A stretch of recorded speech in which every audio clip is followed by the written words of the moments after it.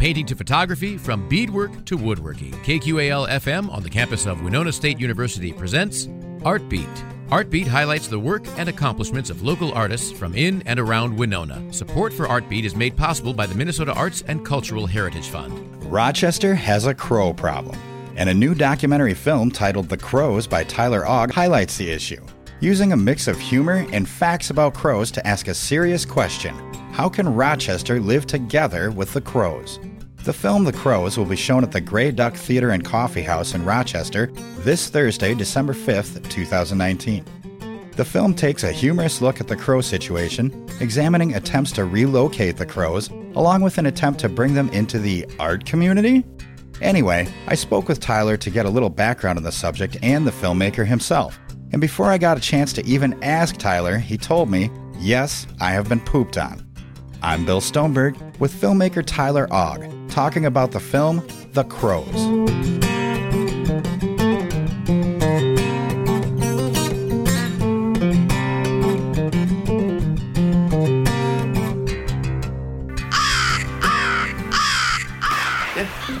I remember a great deal about that time, the dark time. Yeah, I remember that day. Of course I remember the birds. They were everywhere. Crows, yeah, I remember the crows. That was something else.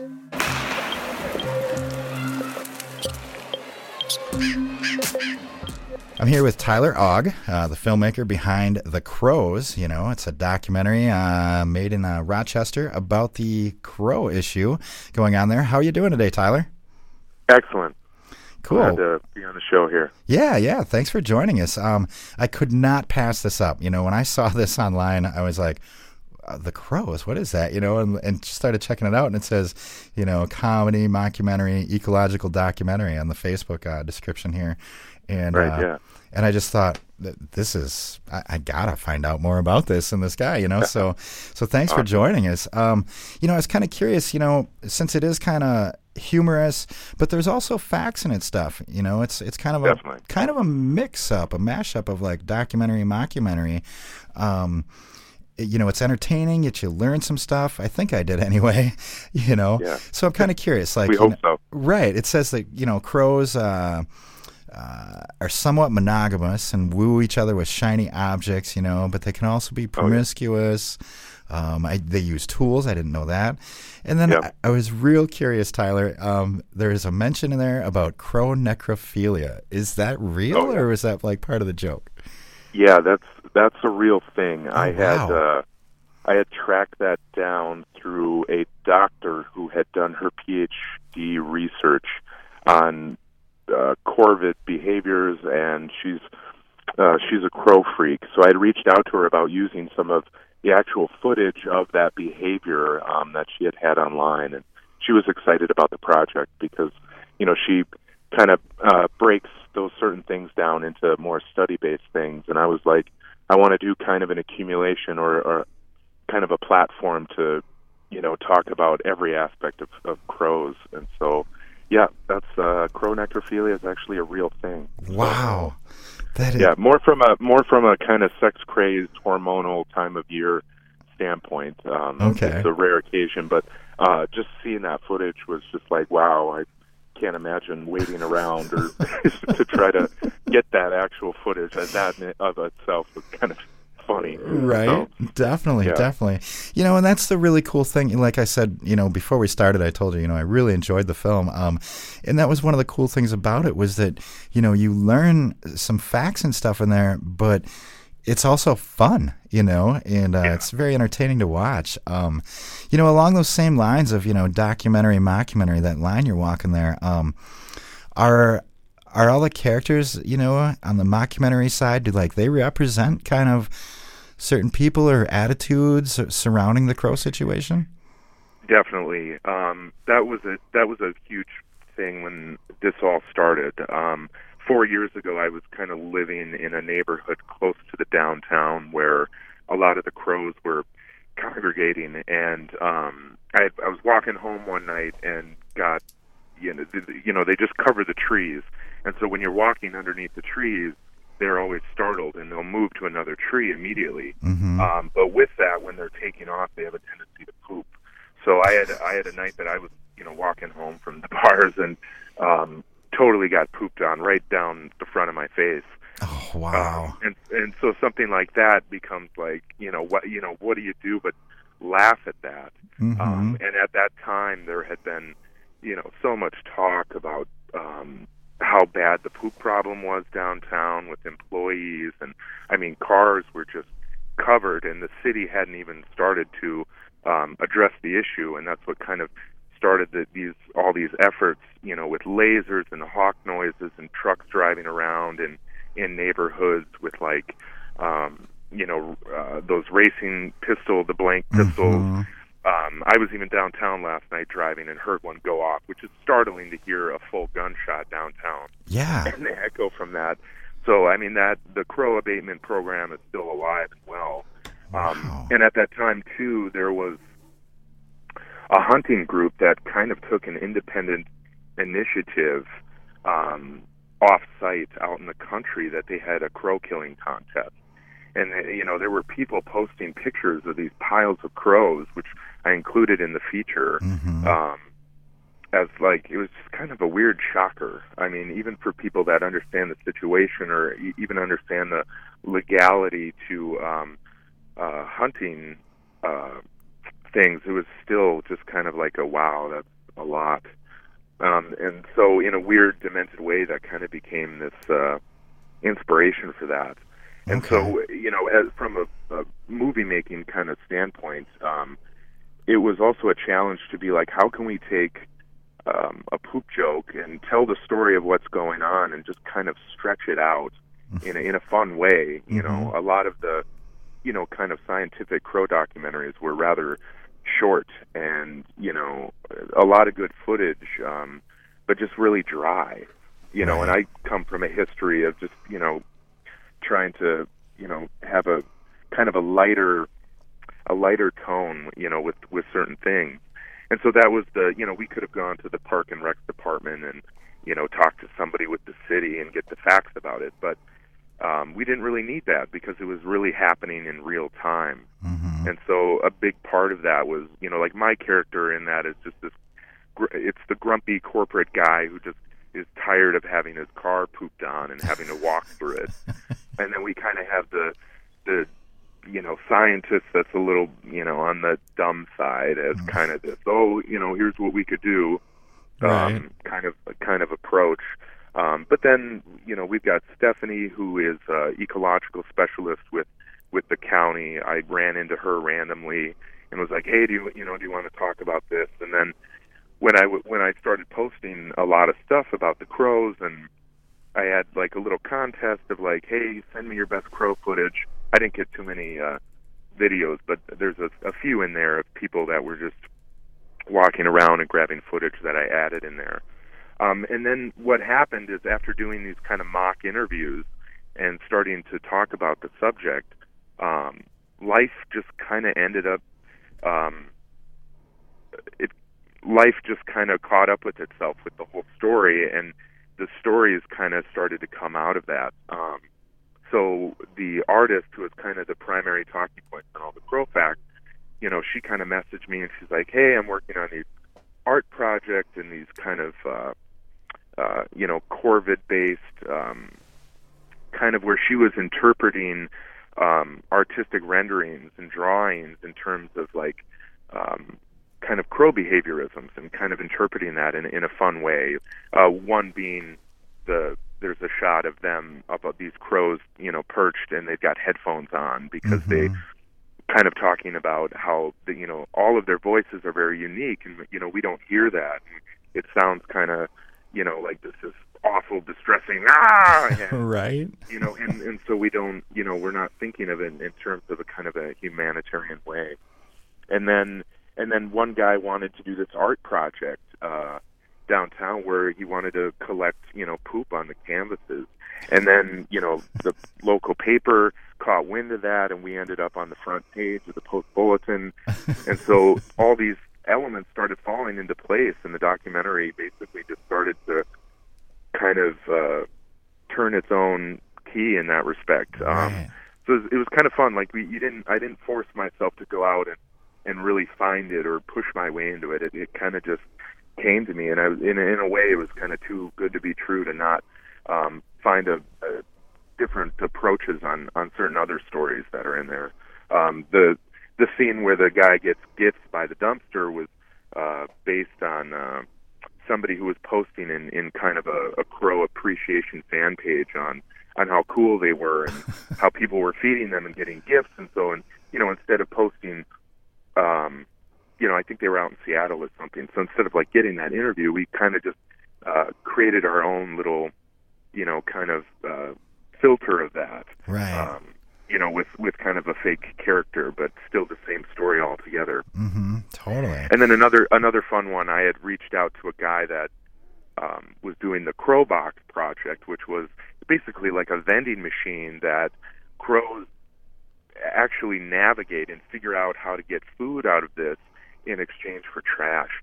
And I had, reached out to him, and he was just really cool and interested in the project as well. And I had permission to kind of show that as a piece because, again, getting footage of an actual crow in the wild using a tool isn't a thing. But when it comes to certain kind of scientific research, that footage is out there. So it was a way of kind of having a platform to gather that and pull that into all these stories as well. Right. So it was really just kind of learning, I'm a movie freak, and, documentaries are huge nowadays as far as kind of getting across information. But the whole idea of a mockumentary is kind of more of a Canadian genre, where we have our version of kind of where people mock reality TV, like The Office. Right. This was kind of another approach to that. And it's been exciting just to see people's responses to it. And, you sit down with something for 4 years and you've got it on deck, and kind of setting a deadline for a premiere became that final push to be like, all right, let's put it all together. Let's figure out how to tell this story, and, let's come up with, some original music. And right. Mike Carroll, who worked on that, it was really fun to sit down and experiment with this, because doing more of a full length piece was really an undertaking. I've spent years doing micro documentaries every other week on like arts and culture in town. Oh, cool. And so this was just kind of taking that discipline and kind of amplifying it in a certain way, or at least having people's trust in the mission. And a lot of people have just been fascinated because the whole situation, and it's not just going on in Rochester, you can't miss it. It's really present as to the actual amount of crows going on. Somewhere in the range of like 30,000 crows that are trying to actually nest, in the area, which is why, the city has been doing a lot to try to kind of spread them out. So it just became a whole thing that just, instead of bad-mouthing it on the internet, because, poop is a problem, I understand it. There's a certain amount of curb appeal going on with the Mayo Clinic, and I get that. Right. But it was also a way of being like, well, they're not awful creatures, Right. They're sentient beings, they're smart, there's a whole lot of science to back this up, and I think the whole mission in that was this idea of maybe having people looking at them as a little bit differently, that we're actually going about it in a reasonable, peaceful way, and we're not seeing them doing this free-range hunting out in the wild. It's just bad practice. And, right. I think that was the kicker, which starts the documentary essentially on a serious tone that a lot of people didn't know that was actually happening. Yeah. And even certain people from there was an Autobahn member at the last one that was, a bird freak, and even had a certain point of like correcting, certain things that he wanted to talk about, which weren't specifically mentioned in the documentary. And so there's still stories there, and people still are interested in it to kind of complete a bigger picture as well, which is good. And that was the point of getting a community to actually talk about this, because in the long run, again, you can't help but laugh at the situation. I mean, especially when they're, firing off gunshots downtown. It's a thing. Right. And it's like, how do match that kind of ridiculousness in the same light, so. Yeah, and I really like that you did that, stylistically, because like I said, it's entertaining to watch. You learn things, I mean, in that picture, that image of the pile of dead crows, it does, it affects you seeing that, and you start to wonder, so maybe we should give crows a chance, and like, so I mean, and I noticed on the beginning of the film, it says that it was shot using early portable video equipment. Oh yeah. So what kind of stuff did you shoot on? What kind of cameras? Well, actually, that's so the guy that I do the audio with, Mike Terrell. It's kind of our insider joke to, just in the idea that I'm kind of a public archive freak too. I like going back into these public domain sites and finding a lot of stuff that's just dead and gone, and trying to revitalize that. I think there's a lot there, but then there's also kind of the new wave of what I would call an aesthetic, or like a nostalgic aesthetic for if you've seen the kind of VHS distortion filters that they have now, or what was once a mistake is now an aesthetic that people actually put on, technology that's now clean as a whistle, right. which is what people wanted to begin with. But now these mistakes have kind of become a style, right? And just kind of the fact that I was mixing between handy cams and DSLRs and archival footage. It was just a kind of a funny way of being like, hey, this whole thing's going to be more or less an inconsistent mess. It's not going to be a Ken Burns documentary, basically. But so it gives a disclaimer. It's kind of a funny poke at that, because it has become a thing. Yeah, but it does give it kind of a cool and interesting look, I mean, I used to work in television, and I started shooting on Super VHS, and then graduated to DVC tapes and stuff. Yep. But so it was kind of cool to see that look, Yeah, definitely. And I come out of the tape deck to tape deck editing style, early on in high school, before everything went digital, and so just knowing that, or knowing how mistakes are made, or little glitches and stuff, so, right. which we didn't really add to it. But still, the kind of the same concept around those lines. So. Right. And did you edit it then on tape, or did you ingest it digitally and then edit it on nonlinear? Yeah, well, it was a mix from just older footage and different cameras that I started with. You have phone footage too. Sometimes I'd be out and there'd be a whole thing going on, and if you don't have your camera on you, now everybody has their phone. So right. No, yeah. So it was just digitally processed and then mastered from an audio point. That we kept it pretty raw. So. Okay, cool. And then I didn't do too many filters to keep everything consistent. So. Right. Well, I like the way it looks with different, obviously different cameras and formats. Yeah. But then again, I enjoy video, so I like to see those different things. How is it being projected then? Is it like a digital file that's being projected through a projector? Yep. Or? Yep. Yeah. Okay. So the Grey Duck Theater goes about their licensing for programming. Yeah, the digital file. Okay. Era. Cool. So nothing on film, unfortunately. Right. I did want to ask you. You mentioned a little bit about the paintings, the poop paintings, that were done in the park. Have those paintings been exhibited or sold or anything? So, John Sievers, who came up with that project, he still has all of those. Okay. They were sealed in like a polyurethane thing, so they weren't dirty or anything. But right. we had those.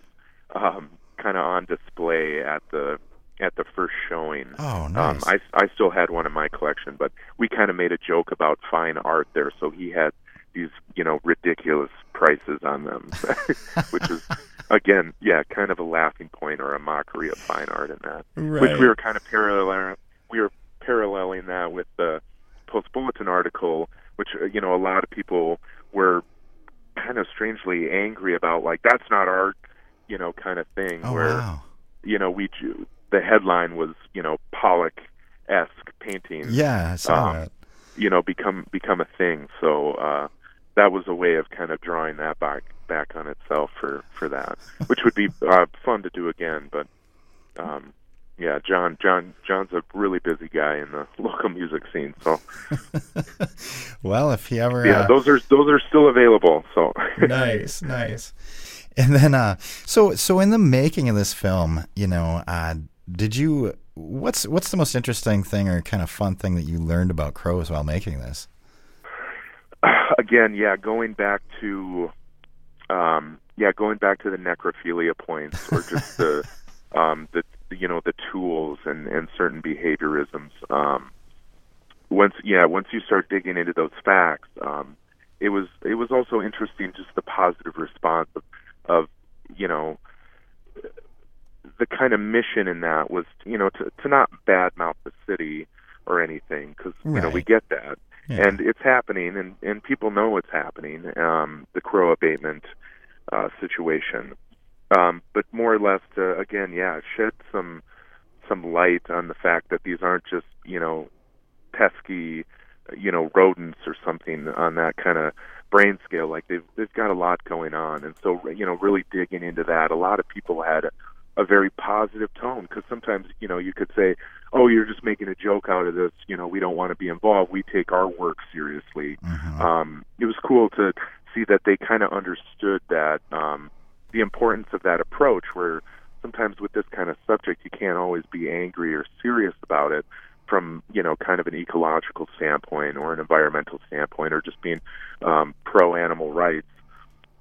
You kind of have to take that with a grain of salt in the way that you approach it, that people are a little bit more comfortable with satire, mm-hmm. Versus this really what could be straightforward. Again, the pacing of the documentary going from, humorous, ridiculous points to serious assessments of our own ecosystems, right. And just human behavior in general. So I think, after digging into a lot of those facts and looking into a lot of research that others had actually done, and some really rare footage, that they were just really cool about actually being a part of it. That's one thing you don't think that, it's one thing if Scorsese or Spielberg asked you if they can use your, whatever in their movies, but just having a kind of mutual respect in a project like that, was really just cool. Right. Right. And just to have access to that. So. Yeah, cool. And I just want to throw this out there to people. We're talking about The Crows. I'm talking to Tyler Ogg, and he's the filmmaker behind The Crows. It's about a crow situation going on in Rochester, Minnesota here. And the premiere of the film, or the third showing of the film, rather, they've sold out 2 shows already. And the next premiere is going to be this Thursday, December 5th. At 7 p.m. Get tickets through the Grey Duck Theater at greyducktheater.com. That's theater ER. So, Tyler, I also wanted to ask you, so how is the crow situation today? Has it gotten any better? Well, it's about the same. Okay. And I think the story continues just as it started. Like I said, the other night I was driving downtown and I heard a gunshot at a light, which kind of startled me, because you don't usually hear that, and you know what it is when you do hear it. It's not a firecracker. So, again, the Crow Abatement Program, that Olmsted County initiative, is a peaceful, non-threatening way of keeping the crows out of the downtown. And a lot of their programming when it comes to lasers and hawk noises has kind of been established as kind of an alarm clock before employees get downtown in the morning. Oh, wow. So those alarms are like going off at like 5 in the morning, repetitiously, as kind of I call it an alarm clock to get the crows to push out in the mornings, if they've settled on any of the trees downtown. Right. Because that's been the huge thing. Like, you drive around and you shine lasers, and they're going to move from one spot and just settle in another spot. Yeah. And it's kind of come down to what's left of the tree situation in the downtown area. which is just the modern construct at work. And the birds, that's their home, essentially, and that's their safety point. So they're going to look to find trees wherever they can. So, yes, it's definitely still going on. Yeah. And and it seems to me that like the hawk noises, the starter pistol, the lasers, and like you said, when that stuff starts happening, dogs start barking. It almost seems to me that it creates another kind of nuisance, I guess, for lack of a better word. Yeah, I mean, in a it way, kind of compounds the totally. problem. Yeah. Yeah. So I think there were enough complaints too. There's a few close neighborhoods to some of the parks downtown that from what I understand, they don't drive around those neighborhoods doing that anymore because there really was enough complaints going on that people just couldn't take that, So there are, more residential neighborhoods that the crows are settling in now that they just don't do anything about it anymore. They've kind of reconvened to keep it in a certain area, which is, downtown. But neighborhoods creep up, pretty close to that whole situation regardless. And, So how long has the crow situation been going on in Rochester? So, if I remember correctly, the photos that I had pulled from that hunting escapade were from about early 2016. Oh, okay. Wow. So, and from the city's point of view, that had been going on that whole year prior. So I would say 2015, maybe as early as 2014, that it was actually just so noticeable, where when they would come back every year around late fall, the numbers were, the population numbers for the crows were just really growing exponentially, from just migratory cycles. And it's been a good 6 years here at least, and again they're back this year, right? And the numbers are about the same. So wow, it continues. Yeah. They've just found different areas to kind of congregate around, or we've now got a massive area where there was an old coal-fired power plant that they've really just taken over. And evening time they come in about the time that it starts getting dark. So around dusk they just start coming in from outside the fields, and it's just a whole thing to watch them come in. You just kind of got to stop your car and watch, because it's just, again, kind of amazing. There's a fascination in that too, which kind of fuels the whole thing that people talk about, and you can't help but notice it. It's a big deal. Yeah, definitely. And I kind of have an off-the-wall question here for you too. You mentioned the different methods. Again, the hawk noises, stuff like that, the starter pistol. Now the Black Crowes, if you're familiar with them, are doing a reunion tour in 2020, but it's without their band. Blah blah blah. There's a lot of hoopla about that. Do you think that these same measures, like hawk noises, lasers, and starter pistols, could stop them as well if we wanted to? If it's that bad, and it's a problem, it's temporarily effective if you want to move them away from any sort of area. I couldn't resist that. I would say yes. Okay, well maybe we should try that. I couldn't resist that one. Yeah. So Tyler, like I said, I thoroughly enjoyed the film. Very cool. The film is called The Crows, for all you out there, and there is a showing happening this Thursday at the Grey Duck Theater in Rochester, and the showing is Thursday at 7 p.m. That's December 5th. Tickets can be found at greyducktheater.com. And Tyler, do you have any other projects currently in the works now that we might see in the near future here? Well, yeah. This is a whole other interview in and of itself. Right. For the past couple of years, I've kind of been on the Frank Lloyd Wright Trail. Ooh.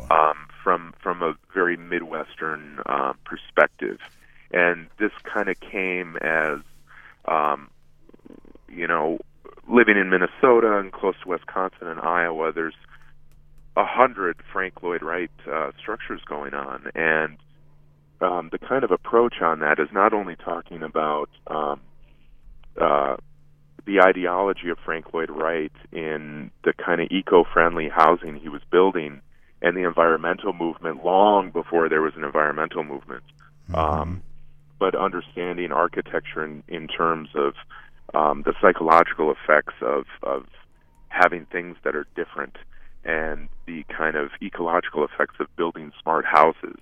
And now we're at a point where so many homes are coming up for sale and people aren't buying them.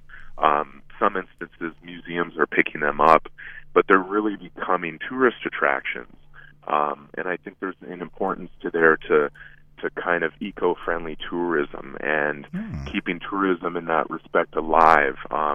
There's a beautiful hotel in Mason City that the organization put $1 million into, and just now, when everything's said and done, I will eventually have to get a hold of the Frank Lloyd Wright Foundation to get permission to do this. But by all means, it's kind of a positive approach to that kind of tourism.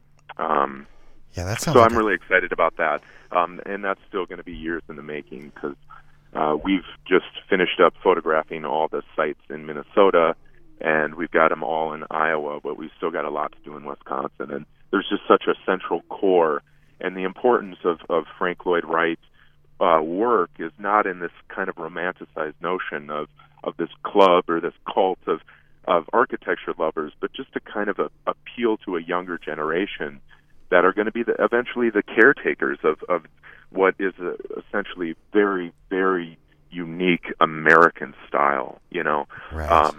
Nice. And then I had been on Facebook. There's a page called Rex, R-E-X, and last year I had shot about a half an hour of what were short vignettes, which are going to end up being the chapters in an adaptation of the Oedipus Rex story, which was the old Greek tragedy, which I've kind of turned into a kind of political crime drama where the flashbacks that I've shot of these little, some of them are 10 minutes, some of them are 6 minutes, are just these little stories shot in kind of a film noir style where we don't really quite know what's going on. And I've kind of been pushing them out there.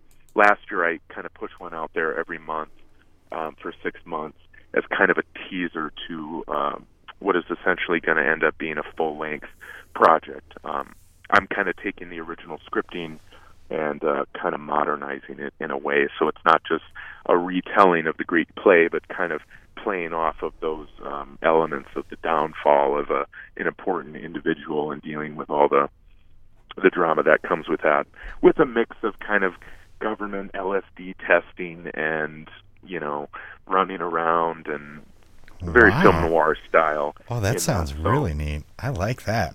Cool. Yeah, so we've you know, shot about 6 vignettes utilizing that, and a lot of that was, you know, shot in some Frank Lloyd Wright properties and just trying to really create a cool scene, something that is shot in Rochester or nearby where people are like, God, that doesn't look like Rochester at all. So that's going to be something I'll pick up and continue. But, you know, something like that, especially with fictional storytelling, it can be very overwhelming, especially in this area, to organize that. There's a lot of theater people, but you know, doing professional shooting like that can be it's an exhausting undertaking if you really want to push it, especially when you don't have a budget.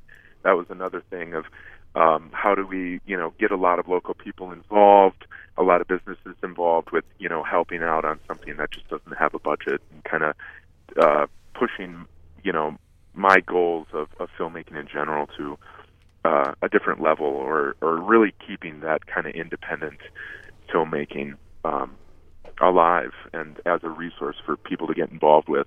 It's hard to find projects on my end of you know, coming out of, you know, that world from an academic standpoint and trying to work in that industry. That you kind of end up at the end of the day, you're like, I just have to kind of make my own on this, and really find a lot of people, you know, that I know that could be an asset to that. Right. So I'm excited about that one too. That'll be the kind of more fictional storytelling approach, and really just the challenges of going after a full length product. You know. So. Yeah. Yeah, that sounds really cool. I'm a film noir fan. I like that kind of look and style. And, and things like that. Definitely. So that sounds really cool. Is there a place online that people can see your work, or maybe see the Crows film if they don't make it to the next showing? Or yeah. So when everything's said and done, after kind of circulating this for a year, I'd like to eventually put it up. I had some local videographers shoot the original premiere, and I think kind of in this idea for a final project, I had, you'll have to edit this, but a while back, I was always a Beavis and Butthead fan, and me and my roommate who had been living together, I wanted to do kind of these really kind of short, funny Beavis and Butthead episodes, and so the show was called Boys, and we did 14 episodes of kind of this micro stories of these two stupid guys that are like trying to make money renting out their couch, or they're trying to track down pot, or they're like going to meet women or trying to meet women and just failing. And so kind of doing a comic approach that I kind of want to bring back that idea of these characters of these two guys that are hanging outside a movie theater, and they're like, gosh, wouldn't it be cool to make a movie someday? And then cut to like an 80s montage of us trying to make a documentary about the Crows, and then have a premiere night going on. Because you just, if I were to try to figure out a budget to pay people to come to something like that, or rent a commercial movie theater or something, again, it's like taking advantage of where real life kind of serves the subject matter. Right, and right. kind of making a more of a context, where the Crow piece in and of itself is stands alone, but then kind of taking advantage of possibly making it into a little bit longer feature to kind of put that documentary within another context, which could also have more layers of comedic relief, I think. Yeah, definitely. There's so much kind of a. Yeah, exactly. So that's kind of in the works. But you get so exhausted with something, you kind of want to take a break from it, and then when you're done doing the typical commercial work, it's nice to have something to come back to when you're on downtime or just doing research. So definitely. So yeah, I'll eventually definitely have something online. My YouTube page is Obey Augie, OBEYAUGGY.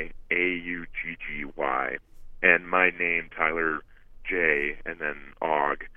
You can also search that on YouTube, and so all of the Rex episodes are on there, as well as the F Boys episodes are on there. So that would definitely be a thought. But yeah, if you go on Facebook, there's a page for the F Boys series, and then there's also a page for the Rex chapters. So. Yeah, sounds definitely plenty of stuff out there to eat up or criticize or hate or love. I don't know. So. Right. Well, yeah, and I encourage anyone to check out the film. It's The Crows.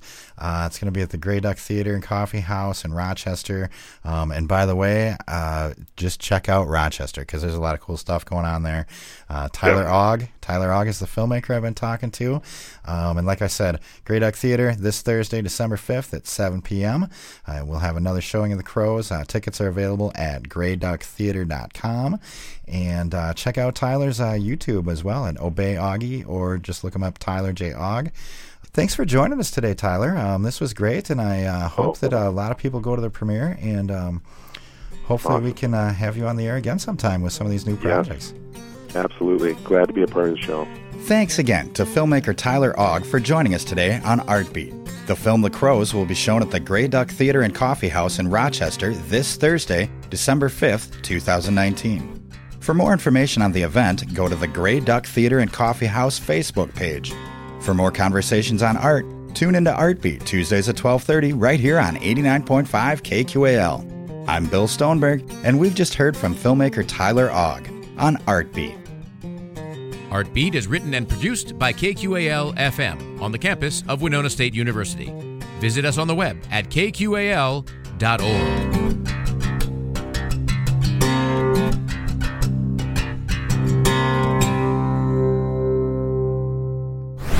Is art an important part of your life? Find podcasts of Artbeat and all your favorite KQAL shows by going to kqal.org and looking for program archives under the Media tab. Artbeat is made possible by a grant from the Minnesota Arts and Cultural Heritage Fund.